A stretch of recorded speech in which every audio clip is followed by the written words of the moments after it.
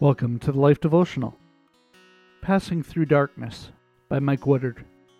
For I know the plans that I have for you, declares the Lord, plans for welfare and not for calamity, to give you a future and a hope. Jeremiah 29:11.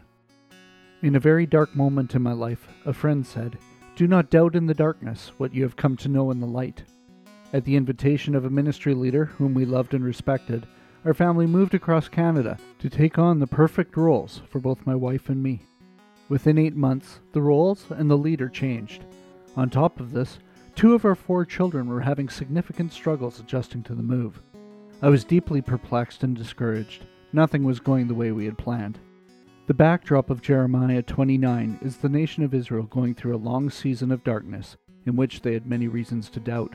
They were in Babylonian captivity because of their disobedience and rebellion.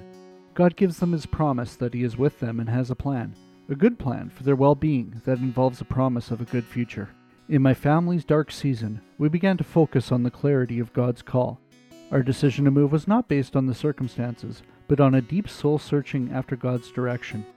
God made it very clear this move was His clear direction and plan. Like the Israelites, we had to trust.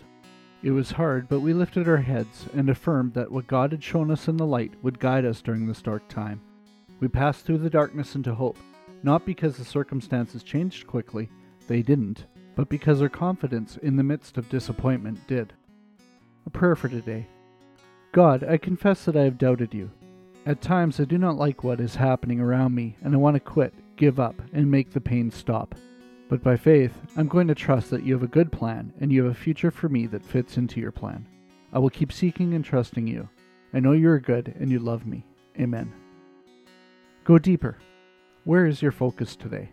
Are you looking at the circumstances or trusting that God has a good plan for your future? Ask Him to remind you of His plan and to confirm that you are following it.